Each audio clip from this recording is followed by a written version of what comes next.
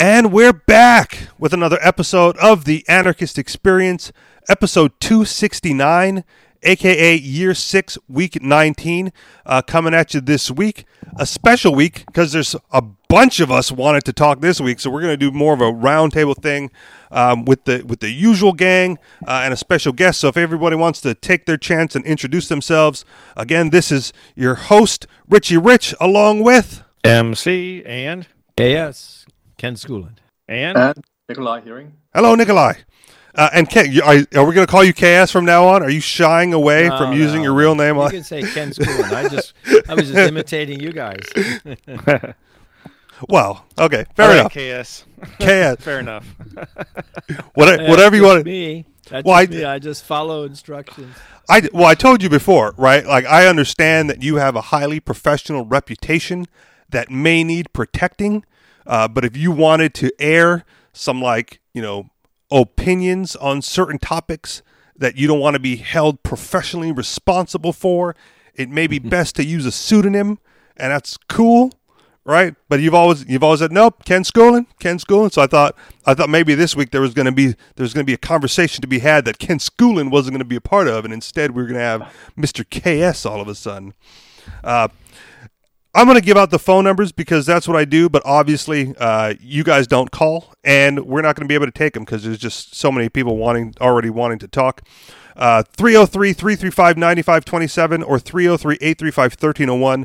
Those would be the numbers to dial on just about any other week if you wanted to get in on this action. Again, 303-335-9527 or 303-835-1301. So, Nikolai, I'm going to throw it to you briefly before we get into the show, just because I haven't met you till about 15 minutes ago, and I wanted to give you a chance to introduce yourself to the multitude of single-digit listeners that we have on the Anarchist Experience. Sure, thanks for that, Rich. Yeah, I'm an old friend of Ken, and we have traveled together extensively.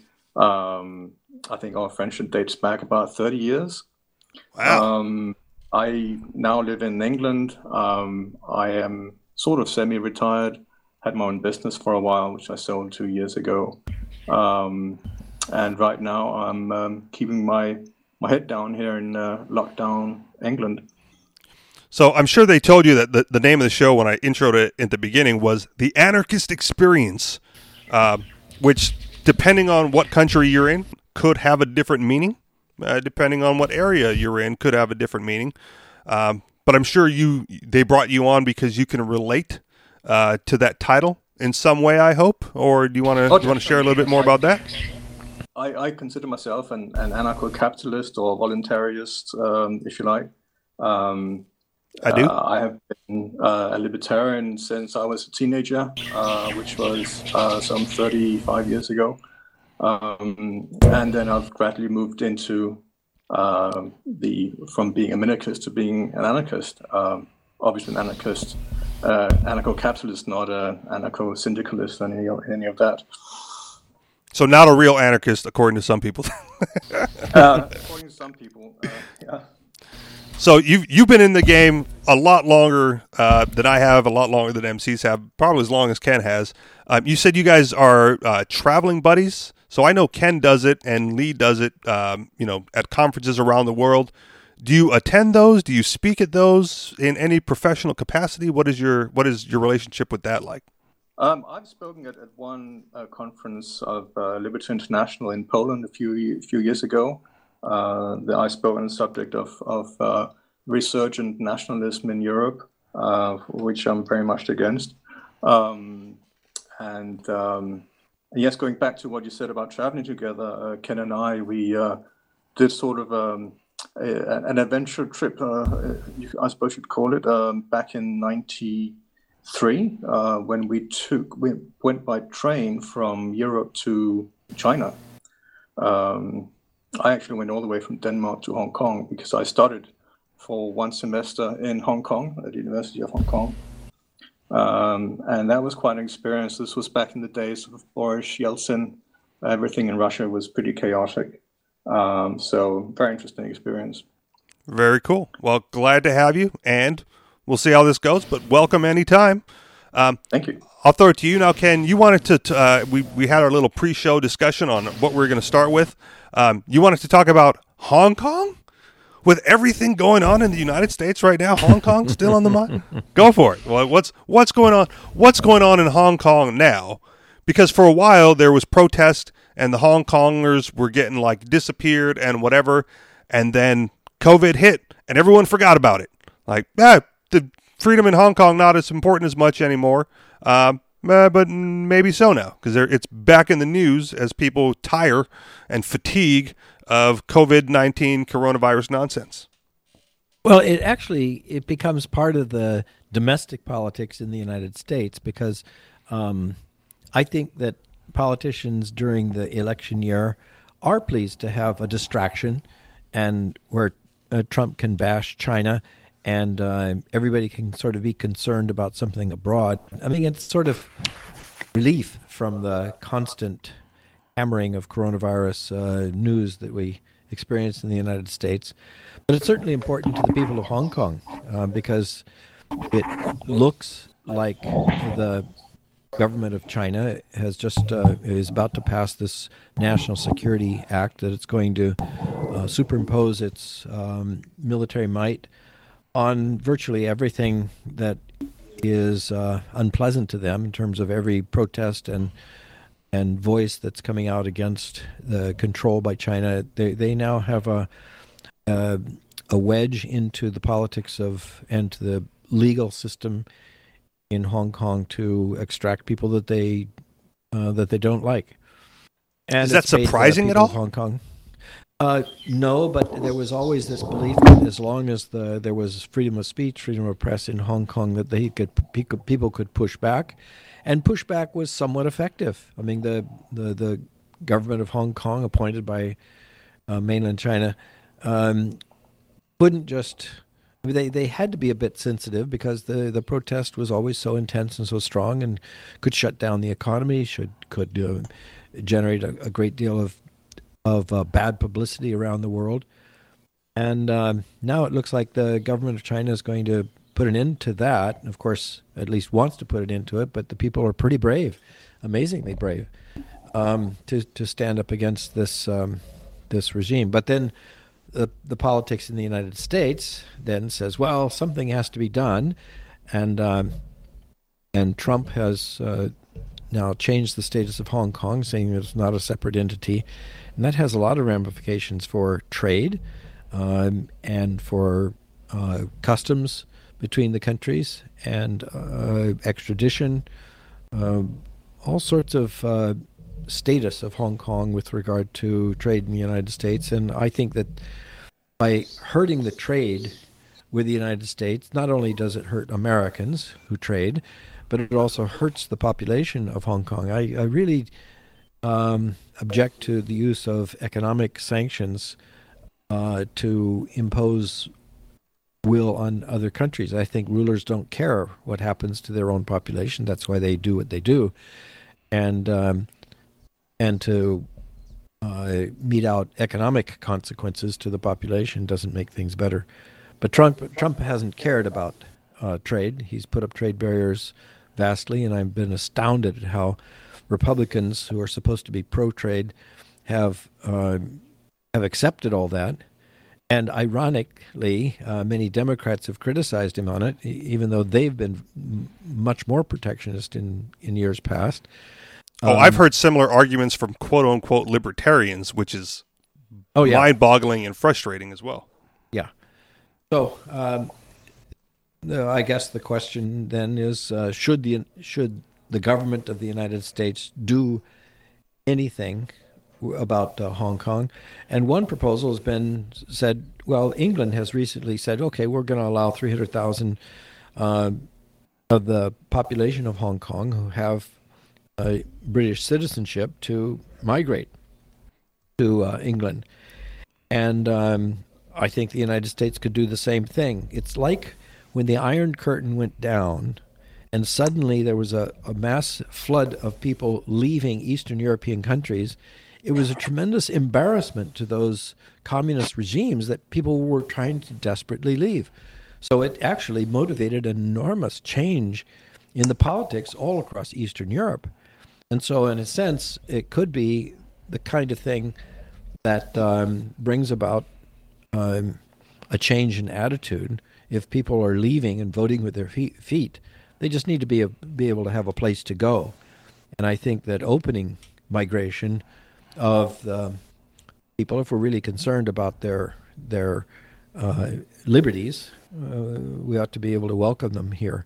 Certainly, open up a huge free trade zone across the United States and say, let's imitate Hong Kong and all their astounding growth. And let's talk about that. The best example. Let's talk about that for a second, because forgive my historical ignorance, but for a long time, the narrative with China's control over Hong Kong was Hong Kong thrived because China basically left it alone, right? Like, controlled by the British, free trade, pretty open economy, one of the freest in the world for a long time, and China could point to that and say, look at the great Chinese economy, speaking specifically of Hong Kong, but the rest of the country was like still run under the hard-nosed communist aspect of it. But they could point to Hong Kong and say, no, free trade. And part of it was, the reason that Hong Kong thrived is because China was so hands-off for so long, because it was doing so well on its own.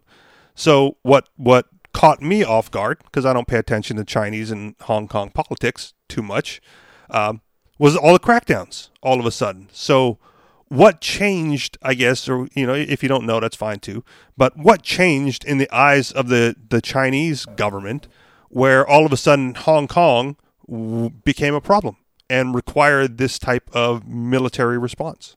Maybe Nikolai would want to take this up because you've lived there, haven't you, Nikolai? Yeah, temporarily.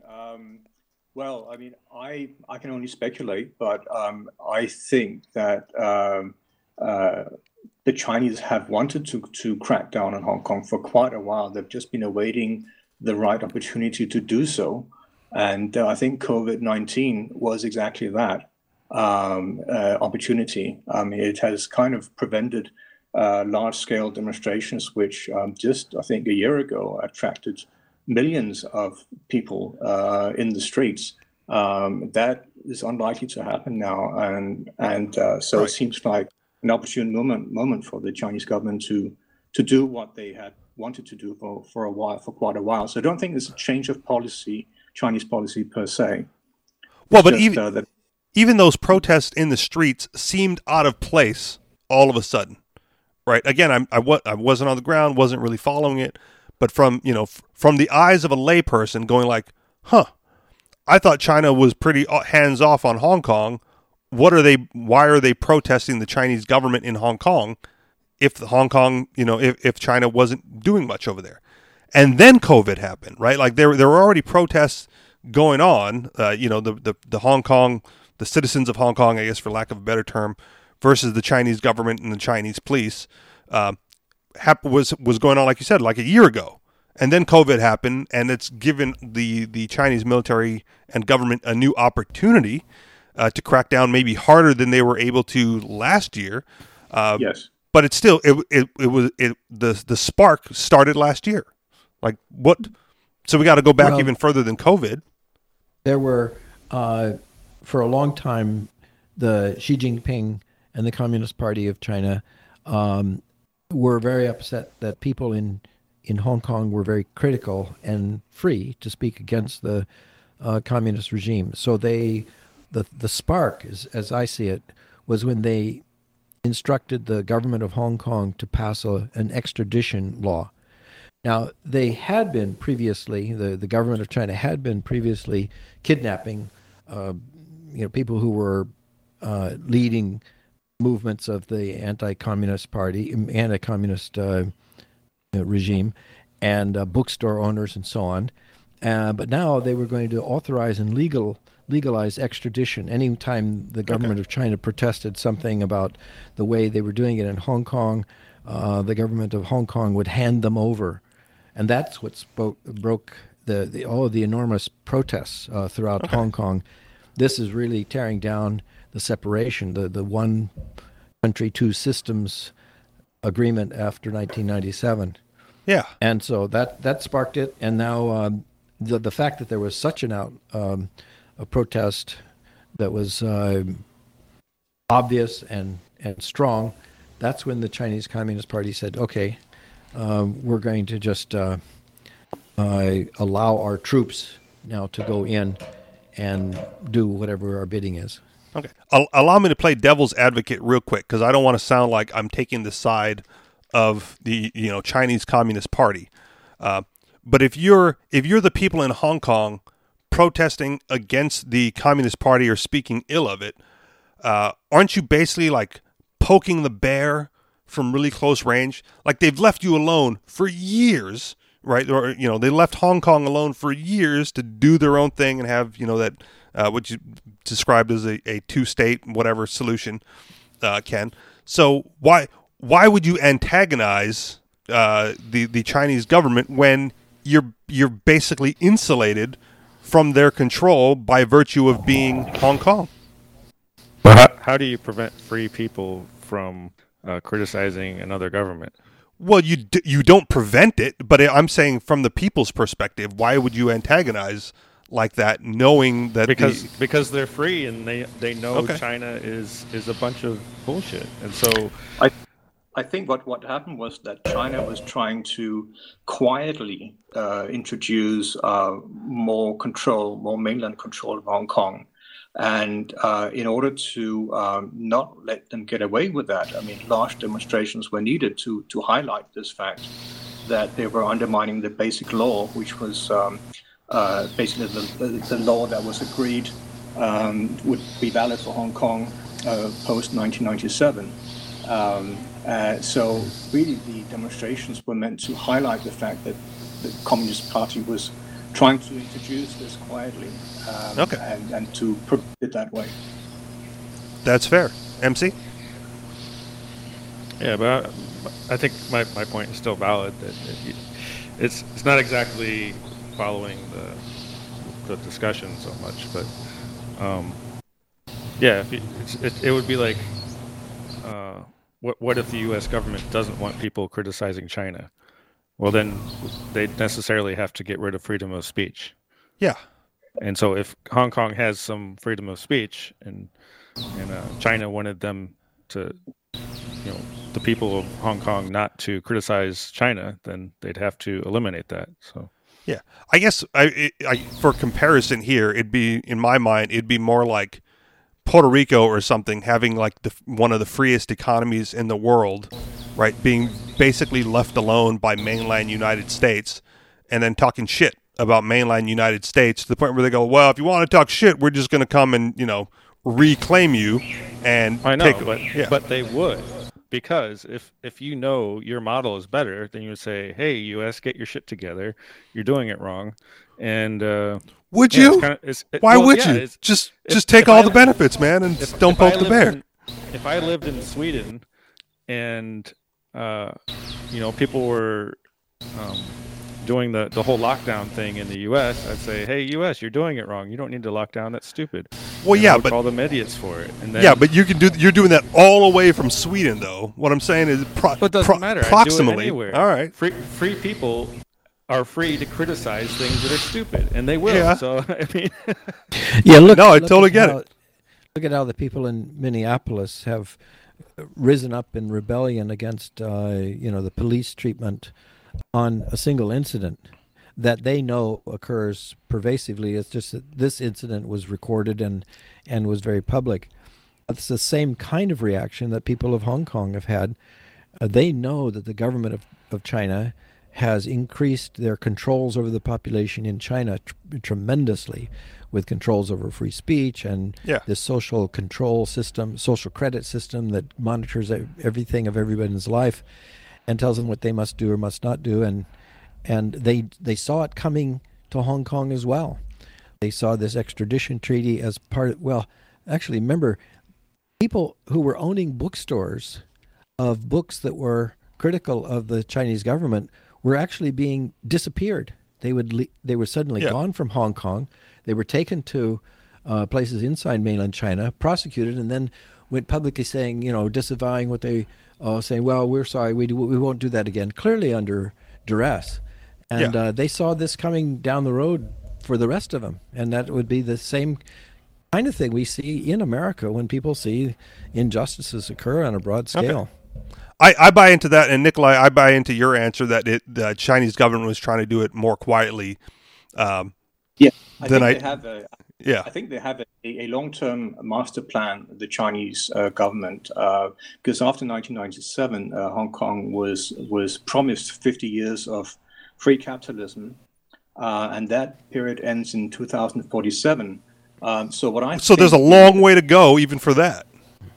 But what I think is that the Chinese government is trying to gradually and bit by bit assert more control over Hong Kong, so that when we get to 2047, they will not be faced with demands for continued independence or continued capitalism, because by that time they already control Hong Kong 100%. That's just speculation from my side, but it certainly fits the pattern so far.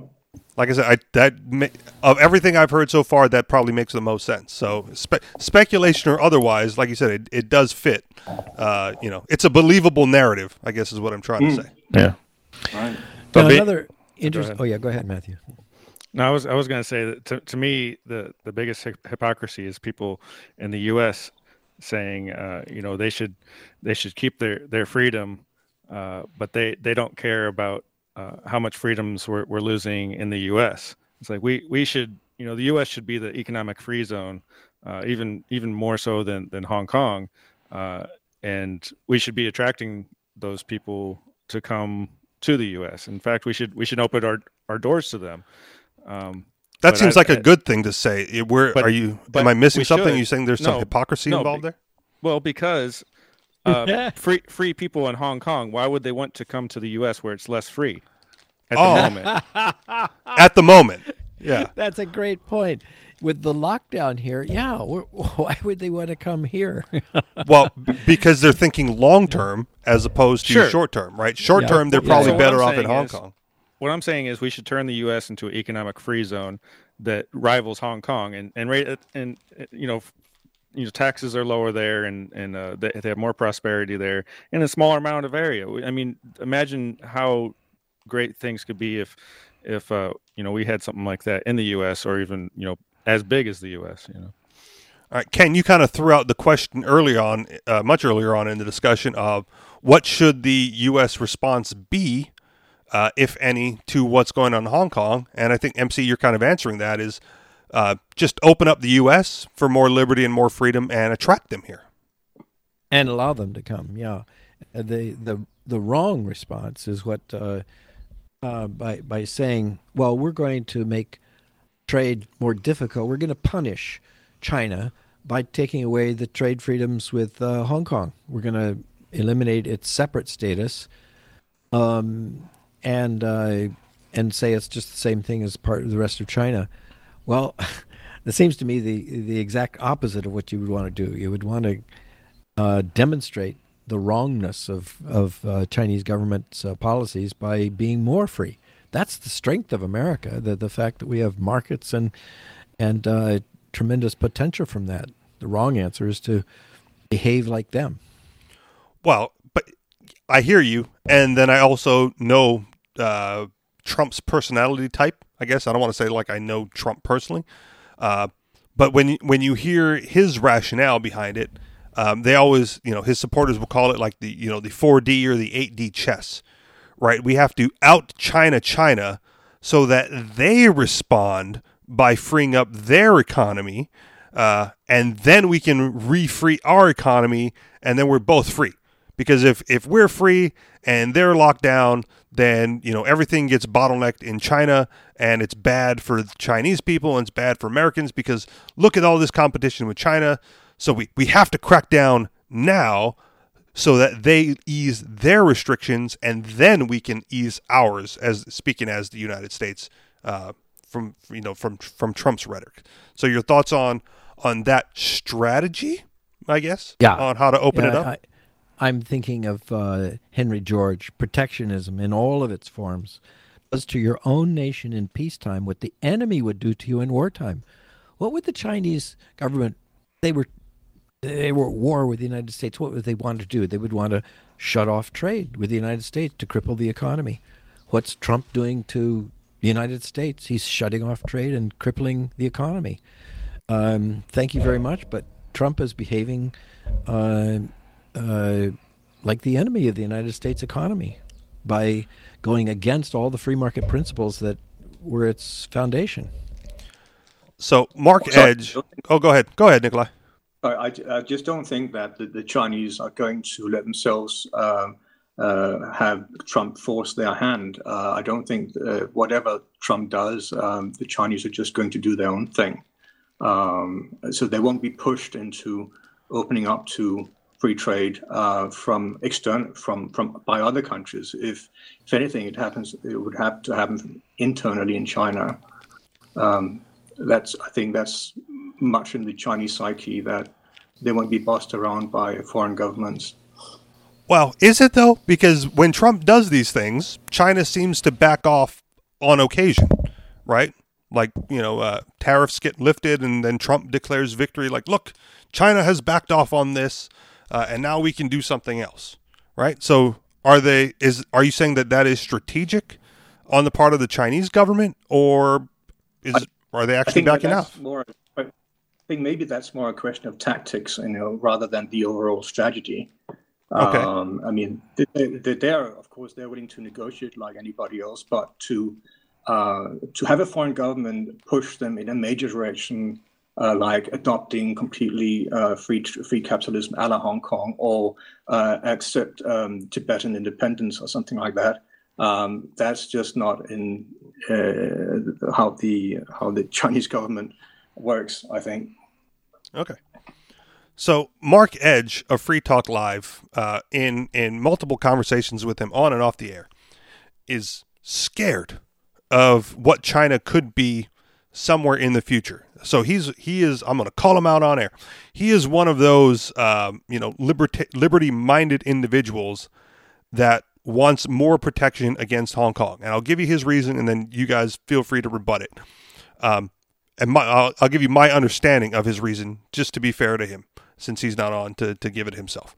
My understanding of his reason is that because the Chinese government is so centrally controlled that we cannot trade with them on a fair playing field, because if we trade with them, we are financially benefiting from the trade, and on the other hand, the Chinese government is financially benefiting from the trade. And because the Chinese government will put all their financial benefits into the military instead of helping the people, by trading with China, we are only serving to strengthen them militarily, and that will come back to bite the U.S. in the ass 50 years down the line. And therefore, we cannot trade with China at all, or we should not trade with China at all, because we don't want to propagate their military encroachment, I guess. Yeah, well, I would say if goods aren't crossing borders, then eventually bombs will. So I think that's probably wrong. Ken? Nikolai? Yeah, Nikolai? No, Ken, you go ahead. Yeah, this whole idea of using an excuse to cut off trade, he forgets that every time there's a trade, both sides win, or they wouldn't do it. Right. But he doesn't want China to win. That's part of it. He looks at the Chinese winning side of the trade and goes like, well, it's not a corporation, it's not a business, it's not an individual winning from that trade. It's the communist central government benefiting from that trade, and therefore their benefit goes into the military, and we cannot have that. Well, look what happened in Vietnam. We thought that war was the best way to defeat the North Vietnamese. Wrong. We thought later we had a completely different attitude. We opened up trade with them. They even have a more autocratic system than China. And yet the opening up of trade enriched all the sectors all across the country. I mean, that you couldn't stop the market. They were highly entrepreneurial. And it's true, the government still controls and dominates the commanding heights of main industries and so on. But the marketeers, the entrepreneurs run circles around them, all the time, creating new ideas, and they're enriched and able to push back against their own government. I mean, we've had a very, very beneficial relationship with Vietnam by opening up the trade and demonstrating the virtues of the market. And that's what Hong Kong has experienced. And it's what we ought to be doing with regard to China, totally open up the trade. To say that it's an unlevel playing field is like saying, well, suppose that one city is upstream, way up on the mountaintop, and the other city is downstream. Now, they would say that, they have an unfair advantage being downstream, so it's better that they have an unfair advantage when there's trade protections against us, but we have free trade with them. And it's like saying, well, they're upstream. It's harder to get things into their market, and it's very easy for them to get down to our market. But it's the downstream city that is much more prosperous, always more prosperous. It doesn't make sense then to put our city upstream and make it harder for people to get to us too. That doesn't make our situation better. It makes it worse. Actually, that was an illustration of Friedrich Bastiat. The idea of that the downstream is the trade flows more easily towards the downstream cities. They are the ones that prosper because it's easier to get to.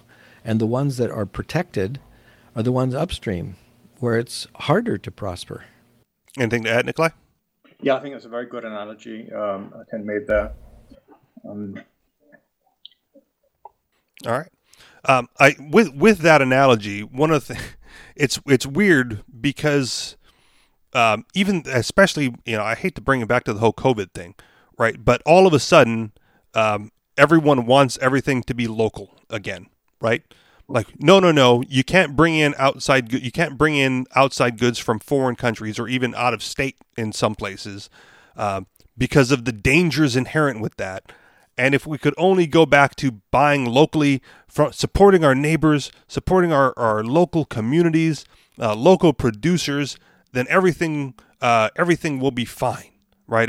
Everything will be better if we don't have this global economy to deal with in the age of pandemic viruses. Thoughts on that? Anybody? My thought is that they're extremely ignorant of comparative advantage, specialization, economies of scale, all of the things that make tremendous prosperity possible. The planet has always been trying to advance communications and transportation so that it makes the world smaller, so that you can trade with the whole world. And policies like this are trying to make the world, farther and farther apart, so that you can't, you go back 100 years where you couldn't deal with people on the other side of the planet because they're too far away. That's the same effect of these trade barriers. It cuts off the world. It makes you very isolated with a very small productive capacity compared to the world market. And the loss to wealth is astounding. I mean, if you have to produce everything, take the smallest case. Suppose you had to be so totally self-sufficient, you produce everything. Oh, God. It was, you can't produce even a pencil on your own. It would take a lifetime. I was in a Facebook discussion with a friend of mine a few weeks ago. I think I brought it up briefly on the air. And she basically wanted everything to go back to self-sufficiency. She was like, it's the conversation started with the elimination of money. And I go, well, that won't work. Right. And then it was and no barter either, no trade. And I went, okay, so I pegged her incorrectly so as someone who wanted the gift economy, like the gift exchange, where everyone does everything out of, the benefit of their own goodwill and good heart. And she's like, no, not even gifts, because gifts are a form of trade. Right. I'm like, what you're really calling for is self-sufficiency down to the absolute minutia on everything, and I don't know. And if you're wondering why no one is getting behind your plan on that, it's because it's probably the dumbest idea ever put forth. Robinson Crusoe tried it, and his life was not very pleasant. Yeah, I guess a way of putting the theory of a competitive advantage in layman's terms is simply that those who can produce a product best at the cheapest price are those who should produce it. Yes. It's really as simple as that. I mean, here in the UK, a leg of lamb from New Zealand is cheaper than a leg of lamb from just around the corner. And that's simply because they're better, they're more efficient at producing it in New Zealand than they are in England. And therefore, they should produce it. That's similar in Hawaii, too. Like Hawaii, where, I used to live in Hawaii, I don't anymore. That was a big, buy local, support local. I'm like, dude, everything the stuff that comes over in boats that has all those exorbitant shipping costs are still cheaper than the local stuff. So you got to come back. You got to come at me with a better reason than just support the local community. And I might be an outlier. Go ahead, Nikolai. No, just to add to that, actually these days the shipping cost is minuscule on most things compared to the price of the product, because all the privately run shipping companies have become so efficient that sending a container right across the world is super cheap. Quite often, the most expensive part of transporting a good from the other side of the world to you is getting it through government customs in the port of arrival. And the Jones Act here in Hawaii it requires it to be on an American-made ship, which is 5 times more expensive than a South Korean ship or a Japanese ship. That we could carry on that Jones Act discussion for hours just because of how asinine that whole thing is. So if you're interested in the Jones Act, look that up and they go, oh yeah, that's what they're talking about. Because we talk about it so frequently here when it comes to trade for Hawaii that I don't want to make an extended discussion out of it, but it's always there, right? It's so cheap to ship everywhere else in the world except goddamn Hawaii because of one statute. Yeah. But it would also make shipping across the rest of the U.S. much cheaper too, because then they wouldn't have to use trucks to go across the land. So probably Tesla is happy that the Jones Act is in place, because they're going to be selling their new electric fleet of trucks across the country. But it would be better and more efficient and more green if they would just get rid of the Jones Act. Exactly. Absolutely. I'm gonna again take a step back because the discussion moves forward, but I have things to throw in and questions to ask a little bit. Taking a step back, when it comes to the buy local phenomenon, right? Why do you suppose it is that in every community a similar sentiment is echoed, right? Buy local, keep it local. Support your neighbors. Is this an ingrained biological form of tribalism that we just can't get past, where we need to take care of our immediate neighbors before we worry about the person, half a world away, even if the person half a world away can do it better, cheaper, and ship it here faster than the guy 2 blocks down the street? Are we just stuck in a caveman mindset? Is that why, the average person can't get past that idea? Yeah. Yeah, definitely. There's a tribal and nationalist element to that. No doubt about that, I think. And also, all the environmentalists are often under the misconception that goods sourced locally are a lot more environmentally friendly to transport if they come from somewhere close by. That's not necessarily the case. The shipping in a container is an incredibly efficient way of transporting goods. So rather than getting it from a truck, say 100 miles away, it may actually have a less of an environmental and economic impact to have it shipped from across the world, because the shipping units are so much bigger than this little lorry that trundles down the country road. The irony, too, is that a lot of the same people that express those concerns about buying local also have a very, expressed concern about the poor around the world. And the best way to help the poor is to allow them to sell the products that they can to the richer countries, who then are enriched even more, because now by buying things more cheaply, they have more money to spend on other things. So I think that people in third world countries are desperately in need of being able to sell their things, but trade barriers and you might say the good intentions of buy local people are crippling them. So I guess it begs the question, how do we convince them that they're wrong, and so that everyone can be wealthier off going forward around the globe? Freedom, voluntarism. Well, yeah, I mean, it's nice to throw those terms out, but if you look around what's going on in the United States right now, right, the rioting aside and the looting aside, it doesn't seem like a culture that's openly embracing freedom or voluntarism, right? It was bad before Corona shut down, and the amount of people cheering on the shutdown kind of put it over the top for me. When I go like, no, there's no way the vast majority of people are ready for the responsibility of having freedom and liberty in their life, let alone having the capacity to grant it to me and those of us who want it. Yeah, I agree that there's a lack of appreciation for freedom, and to a great extent, I have to say that a lot of that lack of appreciation for freedom is the fact that even most freedom-minded people throughout history, beginning with Adam Smith, left the education of young people in the hands of the government itself.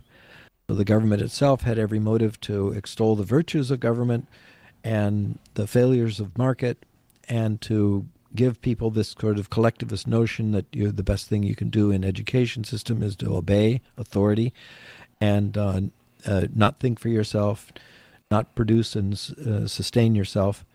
And I'd say that all Democrats, all Republicans, I mean, even Adam Smith and Thomas Jefferson relegated education, the idea formation of young people, to the state. And that's, of course, the downfall.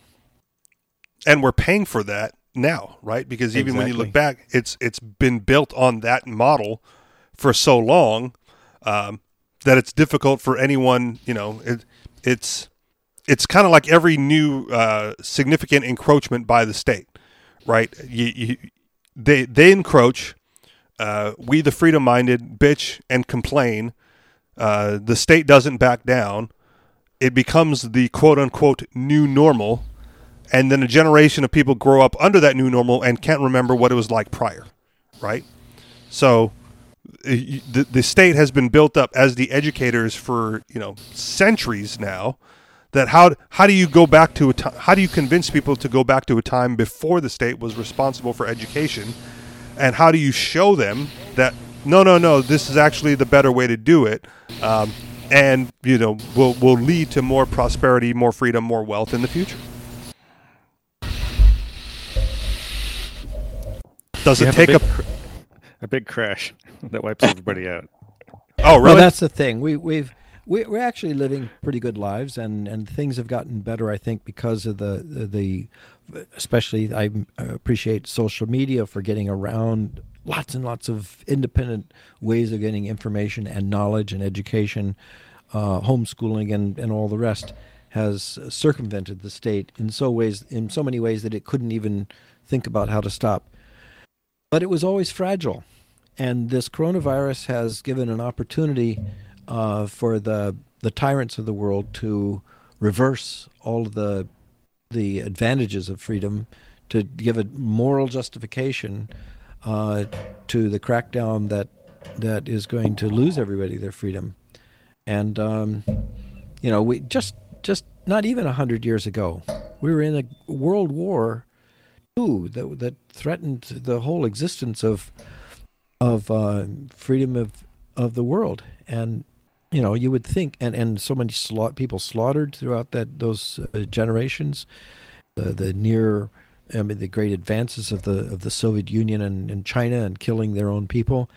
It wasn't all that long ago, and I keep thinking, we're not entirely beyond those sorts of things coming on again. I mean, suppose that if this lockdown cripples the economy so much that people turn to tyrannical leaders again to lead them out of the sea of darkness and into the light. If they feel crushed, as they were during the Great Depression, well, who everywhere else? they're going to turn to Mussolini's and Hitler's and the power gatherers of Roosevelt, and they're going to bring us to war again. Who else are they going to turn to, though? Because in the United States, they're only presented with basically two options, right?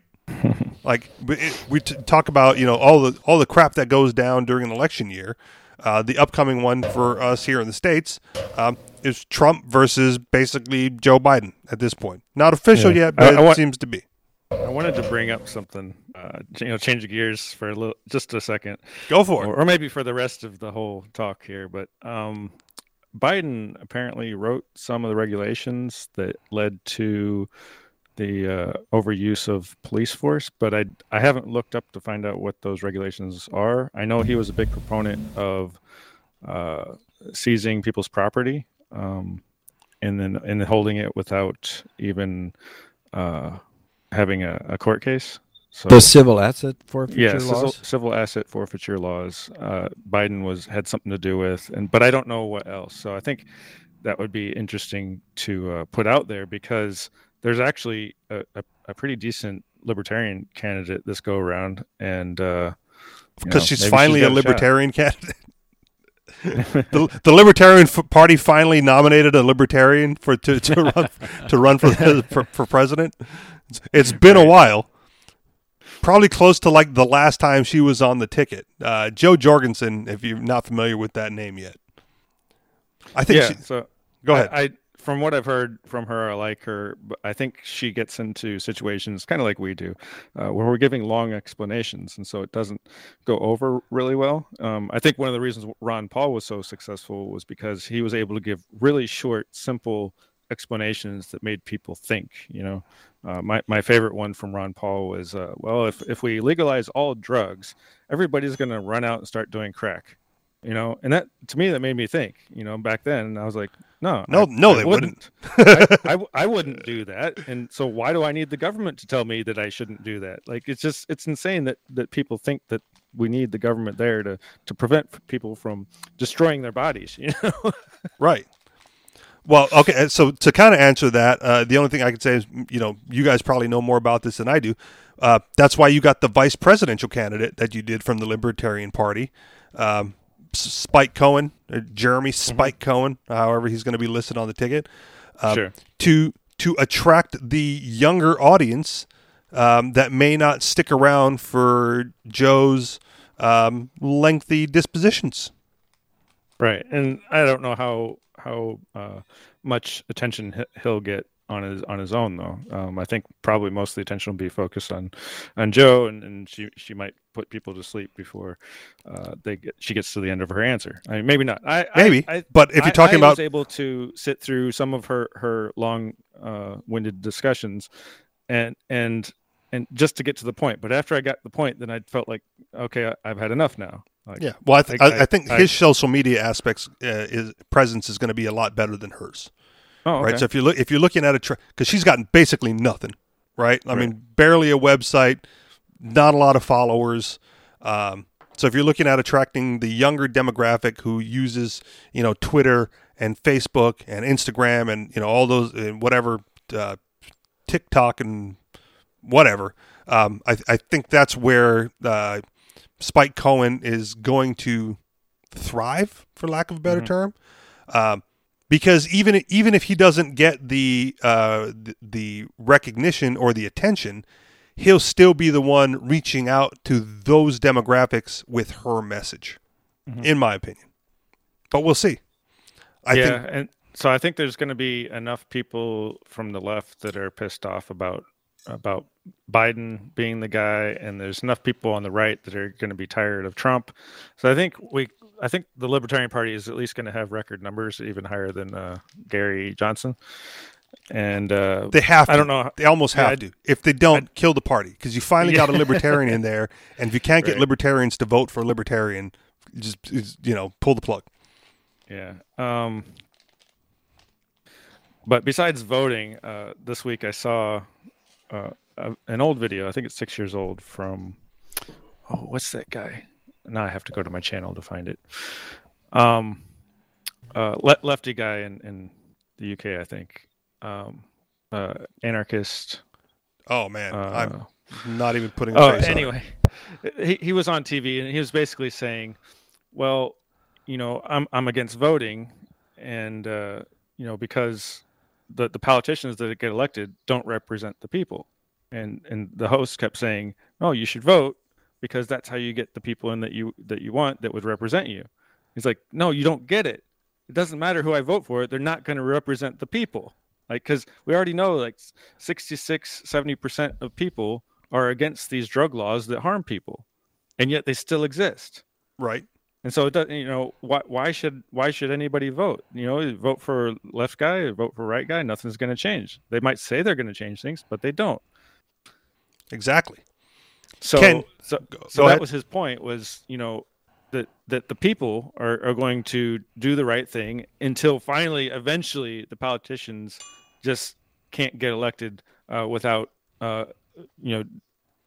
walking back their terrible restrictions. So I think he was very right, and and the reason I brought it up is sometimes I agree with leftists. Sure. Well, and that's the thing, right? When you come from a position of freedom and liberty, typically you're going to agree with both sides on certain issues, right? Yeah. They're just not all of them, and definitely not most of them. Ken, I wanted to get your thoughts now that we're talking about libertarian politics, because I don't want to rub salt in the wounds, but your guy, the guy you were advocating for last week, came in second. So close, but no cigar.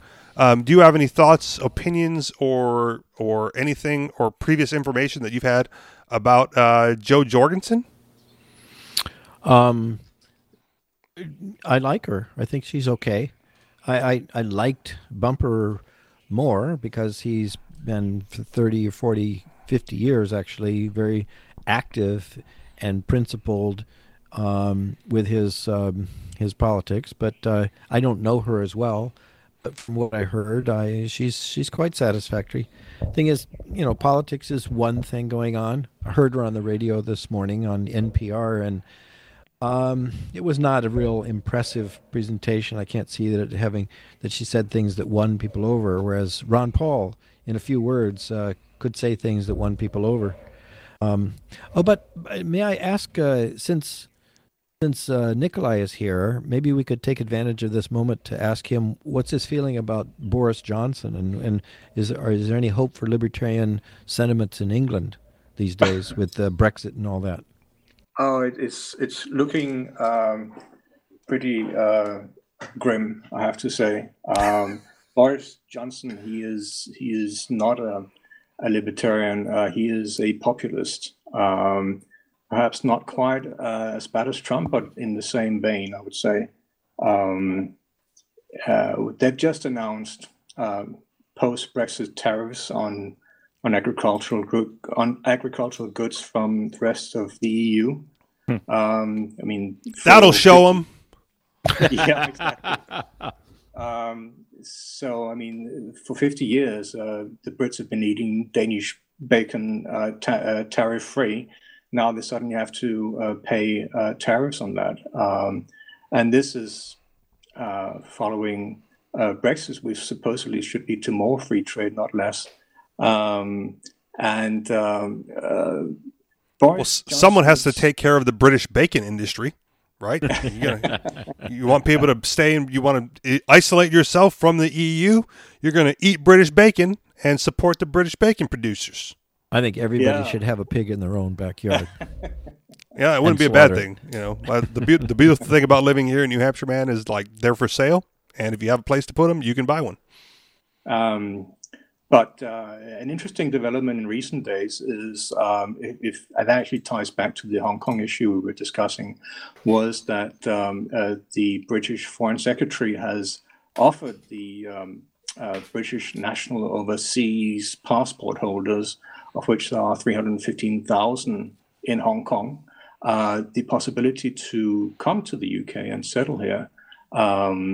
I think that's very positive, because I think one of the biggest errors made by Margaret Thatcher back in her time was that when she was negotiating with China about the future of Hong Kong, she did not allow the British citizens of Hong Kong, because that's what they were under British rule, the right to come and settle in the UK permanently.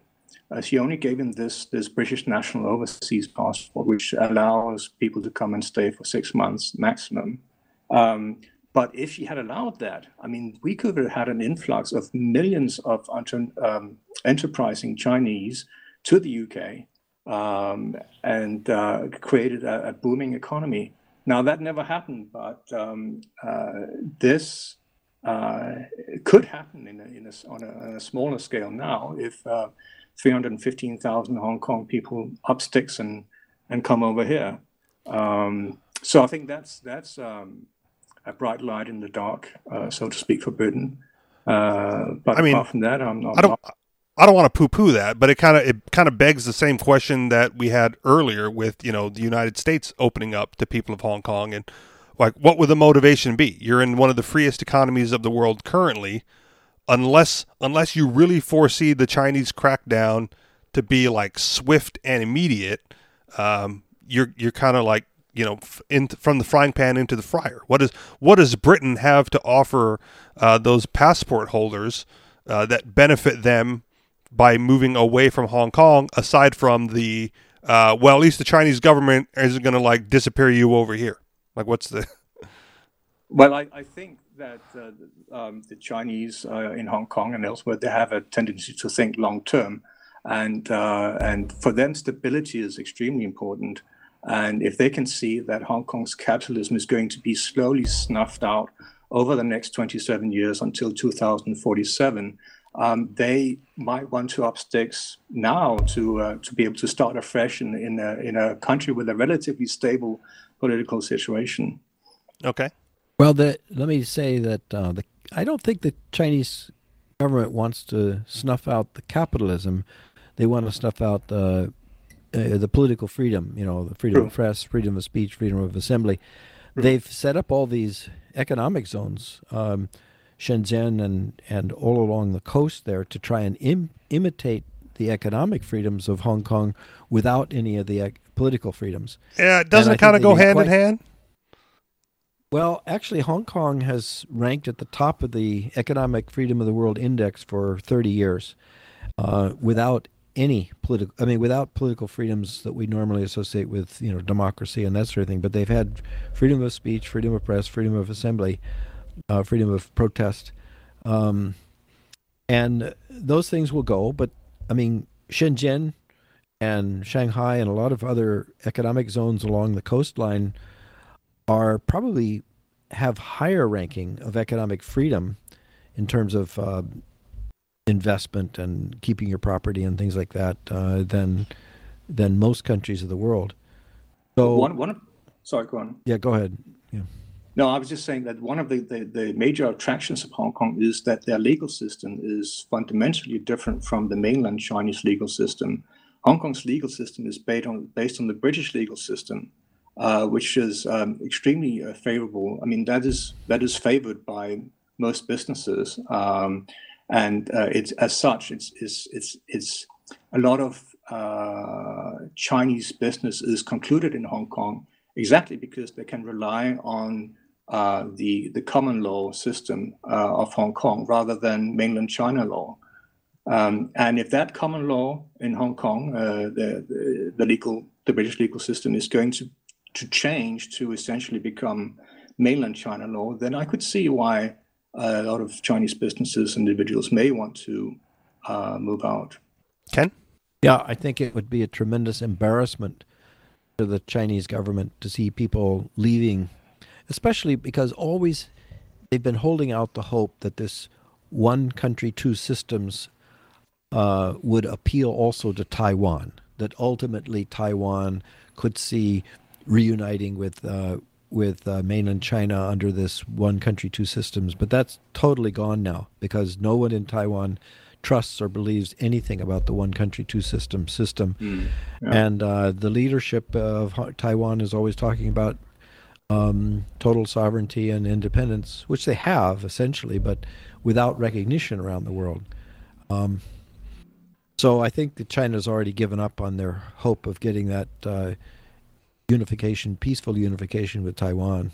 If that's the case, then could you foresee, blockades at the airports for the people trying to leave and trying to uproot and head out, or naval blockades for people trying to get out from the waterways? Is that what the Chinese government will do to prevent that black mark of people escaping?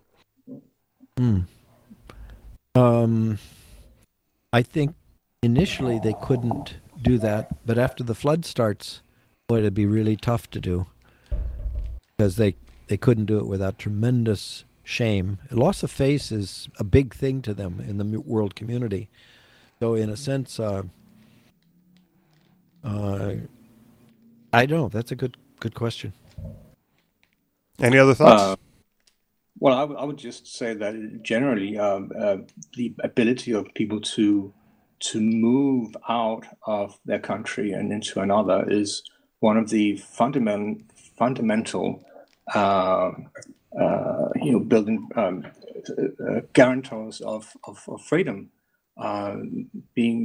People being able to flee from Hong Kong if they want to is a major.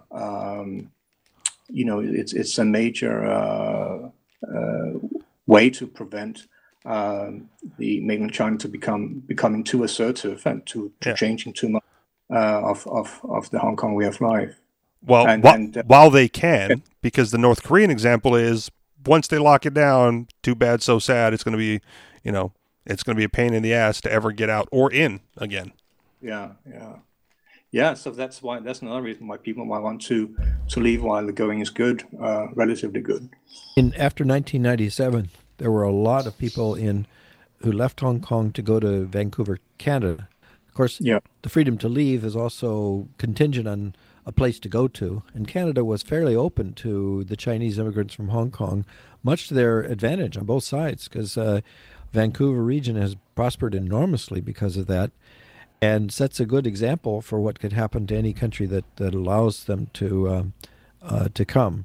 And I think that makes the Chinese government even more nervous because, they did so well abroad. Maybe that's going to be an encouragement all the more for people to leave now.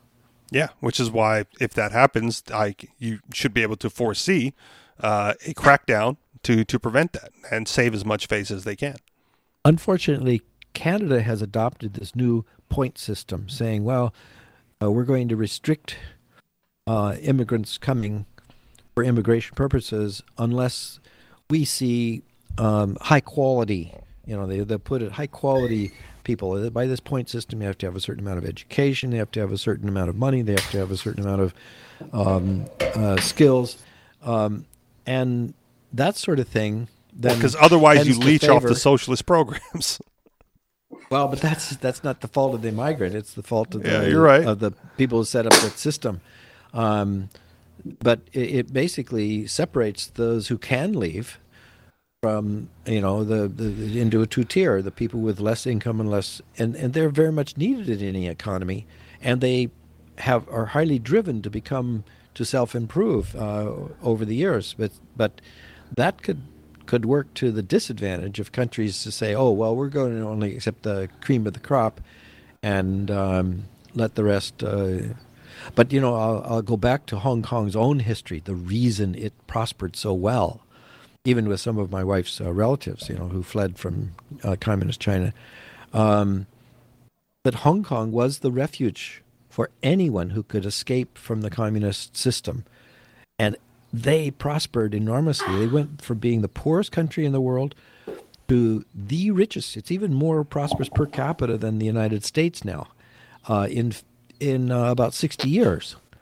And they did that with the high degree of economic freedom that they had.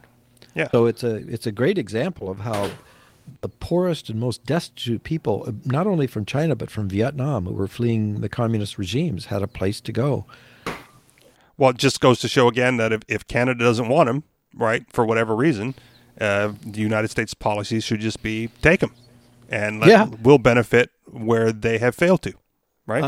A friend of mine in Canada put together a calculation. He says, if you just take Queen Charlotte Island off the coast of British Columbia, you could have 10 Hong Kongs there on that island. I mean, it's the size of it. Right now, it's got 5,000 people. You could have 5 million people on that island. Just let it be a free economic zone, and you'd have all the prosperity of 5 Hong Kongs or 10 Hong Kongs there. Alberta could have 580 Hong Kongs if they did that. Instead of, they make such a big deal out of the oil sands.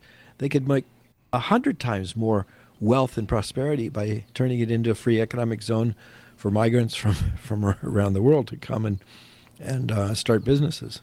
Well, and then the state loses control. And with that, we are pressed for time. We're a little bit over our time here. So I'm going to throw it around again. Final thoughts from you guys over there, MC, Ken, Nikolai? Nope, have a good day. Thank you. Aloha. Nikolai, anything else? Thanks for that. All right. Thanks. All right, let's wrap it up then. Thank you very much for listening, everybody. You guys know where to find us, anarchistexperience.com, on Telegram, t.me/anarchistexperience or t.me/the Anarchist Experience. And if you'd like to contribute to the show financially, you can do so through Patreon, patreon.com/the Anarchist Experience. Thank you very much for listening, and we'll talk to you all next week. Peace.